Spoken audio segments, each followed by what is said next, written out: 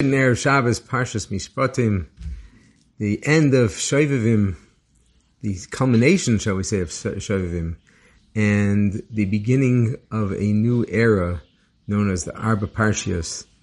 This week's Parshas Shkolim. If Melech Biederman says over the idea of Tisa as Rosh B'nai Yisrael, and you uplift the heads of B'nai Yisrael. So he said, imagine if you have all the letters in a stack, with the Aleph on top and the Taf on the bottom, and you lift up the letters of Rosh. If you underneath the Reish, means the letter that would be following it is Shin. Under the Aleph of Rosh is a base, and under the Shin of Rosh is a Saf, and it spells Shabbos. The letters that are underneath Rosh is Shabbos. So he says that when we lift up the heads this week, this Shabbos itself becomes revealed. In other words, a person could have an uplifting Shabbos when he learns to lift his head. Sometimes we feel so downtrodden, we feel that we have to be not just humble and modest. The humble and modest is good. We have to be pained and suffer, and we have to feel that we're terrible and evil. Chazal tell us a person should not make himself into a Rasha. Chas v'shalom. Person should recognize that maybe I've made mistakes, but in essence, I'm not a Rasha. So we have to understand, to lift up our heads, he says, each and every one of us matters. The famous story where this music enthusiast was hearing a special performance of an orchestra, and he had the opportunity, the European composer of this whole orchestra, of this piece, was actually visiting in the States, and he had this opportunity to listen to this piece being played by a big philharmonic orchestra overseas, together with the composer. So he heard the whole composition, and they heard the whole symphony together, and they were enthralled, and the reporter was like in Gan Eden, like hearing a beautiful masterpiece together with the person who wrote it. And he's like, tells the conductor afterwards, the composer says, that was it was unbelievable. It was so deep, so heart-wrenching, and so beautiful. How did you do it? How did you feel about the performance? Was it the way you wanted it? And the guy says, you know what? I made that piece for, I think, 21 violins. I think there was only 20. Somebody's missing. It was missing something. And the reporter's saying, you're serious? The difference between 21 and 20? He says, yeah. I understand the influence that each and every additional member playing that same string in the same way has an unbelievable effect. So I noticed it. So the guy couldn't resist. And he called up somebody in Europe who was able to get in touch with the head of the Philharmonic Orchestra there. And he asked him, tell me, how many violinists were playing when you played that piece? So they said there was, it's supposed to be 21, but one of them called in sick. And so we had only 20. And he says, I was listening to it with the master composer, and he noticed the difference. So the lesson, of course, is that Akash Baruch Hu creates so many of us with so many similar things that we all have to do. Every Jew has to keep halachas. All the men have to daven and learn and wear tzitzis and tefillin, and all the women have their mitzvahs, and everybody has to do their jobs. And it seems to be everybody's doing the same thing. What difference does it make if one person more or less is doing it? And that's where this mashal comes in beautifully, and it says that the conductor, the Akash Baruch Hu, who created this world to be run in a certain way, he knows that each and every person doing whatever they're doing, no matter how seemingly repetitive and redundant it is and unnecessary, Akash Baruch Hu understands exactly how the big symphony is supposed to sound, and everybody's supposed to play their part.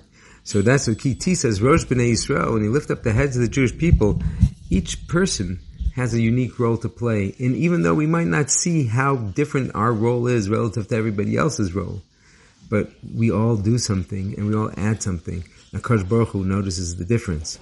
So, Parashas Shkolim this week, Kiti says Rosh B'nai Yisrael. Another thing about Shkolim is Akash Baruch Hu told Moshe Rabbeinu, right, that everybody should give a half a shekel, and Moshe Rabbeinu didn't have minted coins for the Jews yet. They were in Egypt, so they didn't have a shekel coin. So Moshe Rabbeinu, and this kasha was like difficult for Moshe Rabbeinu to envision what it was. And the Medrash tells us that Chazal say that HaKadosh Baruch Hu took out from underneath his kisei hakavod a matbeya shel eish, a coin made out of fire, and he says, Kazeh yitnu, this is what you should give. And then Moshe saw it, he said, oh, now I understand what it has to be. So it's a very interesting medrash. A coin, like Moshe Rabbeinu was able to see both sides and understand, okay, this is the design the coin has to be. Very, I'm not sure, maybe that's Pashup Pshat. But matbeya shel eish is seemingly not necessary. It should be a matbeya. He showed him a matbeya, and then both sides. What is the idea of eish involved in there? He says that if a person gives tzedakah tatzil mimavis. Tzedakah has the potential to save a person from death. Mamish, save a person from death. I remember one time I was zoche to drive from Tzvi Meyer Silverberg to Meron. And I was waiting outside the room for him. This is about 15 years ago. And I'm with the gabbai in front. And this beggar comes and starts knocking on the door. And it's a famous beggar that has a very unique way of annoying people and schlepping money out of people. And I was kind of like hesitant. And the guy says, oh, we're going on a journey. It's a sakana. V'tzedakah tatzil mimavis. Quick, give some money to him. And I was like, wow, what a beautiful perspective. Again, it's a little bit selfish. But I gave it. Now, I think that the idea is that's not the point I really want to make. But I just want to let you know the power of tzedakah is so powerful. But we have to understand that sometimes when you give a shekel, what difference does it really make? Does it really make such a difference? A guy has to, cover chas v'sholom, a kidney transplant that costs $250,000 and you give him a shekel. It doesn't sound so like it's going to make such a difference. Well, pruta mitzarefes, that each and everything that you give, it all adds up to a bigger amount. Listen, halavai, each and every one of us should have plenty to share and give in a healthy, happy way, in a mutter way, to earn money and be able to help people in a very, very significant way. But we have to understand, even when we give something that seems to be insignificant, the HaKadosh Baruch Hu says, it's your thought that counts. They say that you can give a smile to somebody and give them a bracha when they're collecting, and sometimes it makes all the difference in the world. I remember I was zoche to witness this firsthand. There was a person collecting Nebuch, his wife got trapped in a fire and Nebuch, she died. Right? And he was going around collecting because he had to marry off his kids or whatever, and it was very difficult for him he had younger kids to take care of the kids, and then I saw this person come over to him and say, listen, I'm sorry I only have 10 shekel to help you, but Hashem should give you tremendous koach and gesund. And he just gave him such a beautiful panim me'iros, a beautiful expression on the face. That guy was so much, gave, in return, the bracha so much more than the guy. There was another guy who gave him 100 shekels. Another guy gave him 50, 20, whatever it is. The guy that gave him, 5, 10 shekels, but he gave him such a beautiful bracha. In return, he got such a beautiful bracha. Because that's what the person needed. That person's heart was very distraught, because Nebuch, he was in a lot of pain. Again, not every person collecting is always as emotionally in tune. But, if you're in tune, sometimes you can make a big difference, not even by the amount that you give, but by how you give it. And that might be part of what it means, a matbeya shel eish.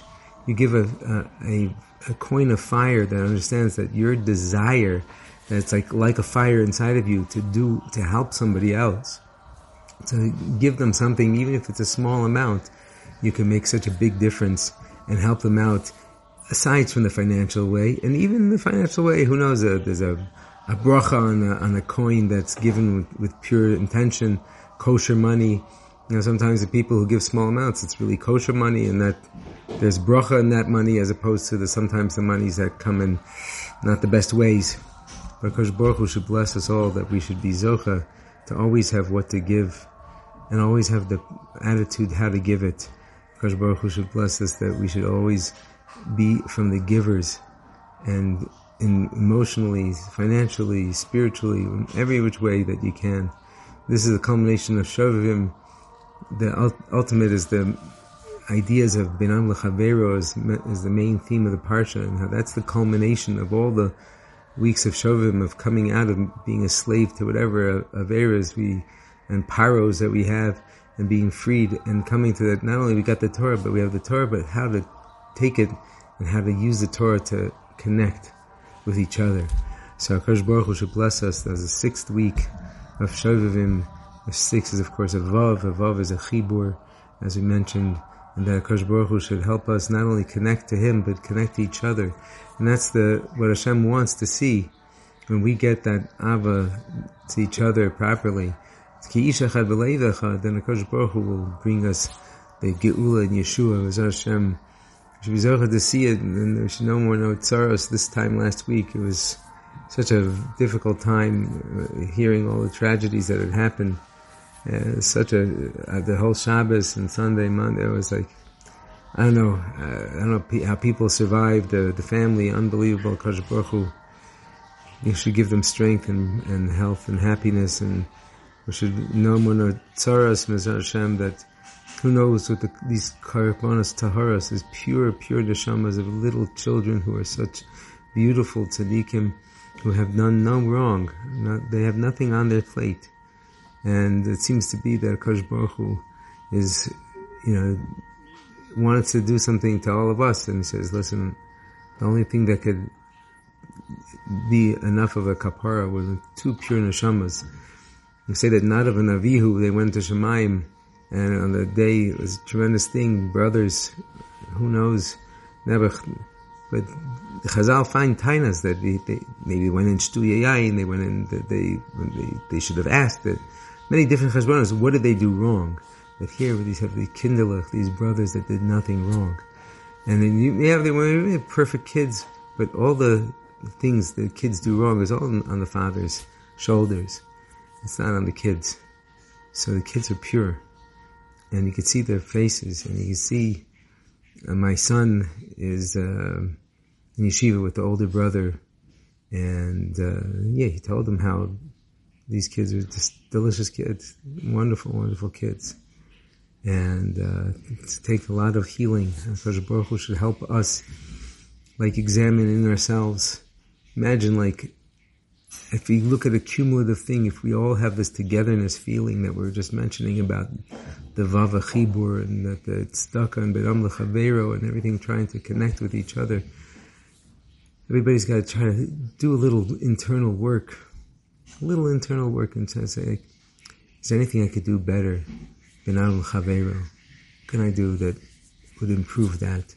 Hashem should bless us all, that we should find out what we need to do in order to make ourselves better, and B'ezras Hashem, to have that connection with each other and connection with Kadosh Baruch Hu, should be zocha to see the Bias Garal Tzedek B'mher B'meinu Amen. Mishanichnas Adar Marbim Ben Simcha. B'ezras Hashem, Hashem should bless us that we should see true Simcha, and Volatzion Goel Shabbat Peshav Yaakov Niman Hashem. Kol Tov, amazing Shabbos.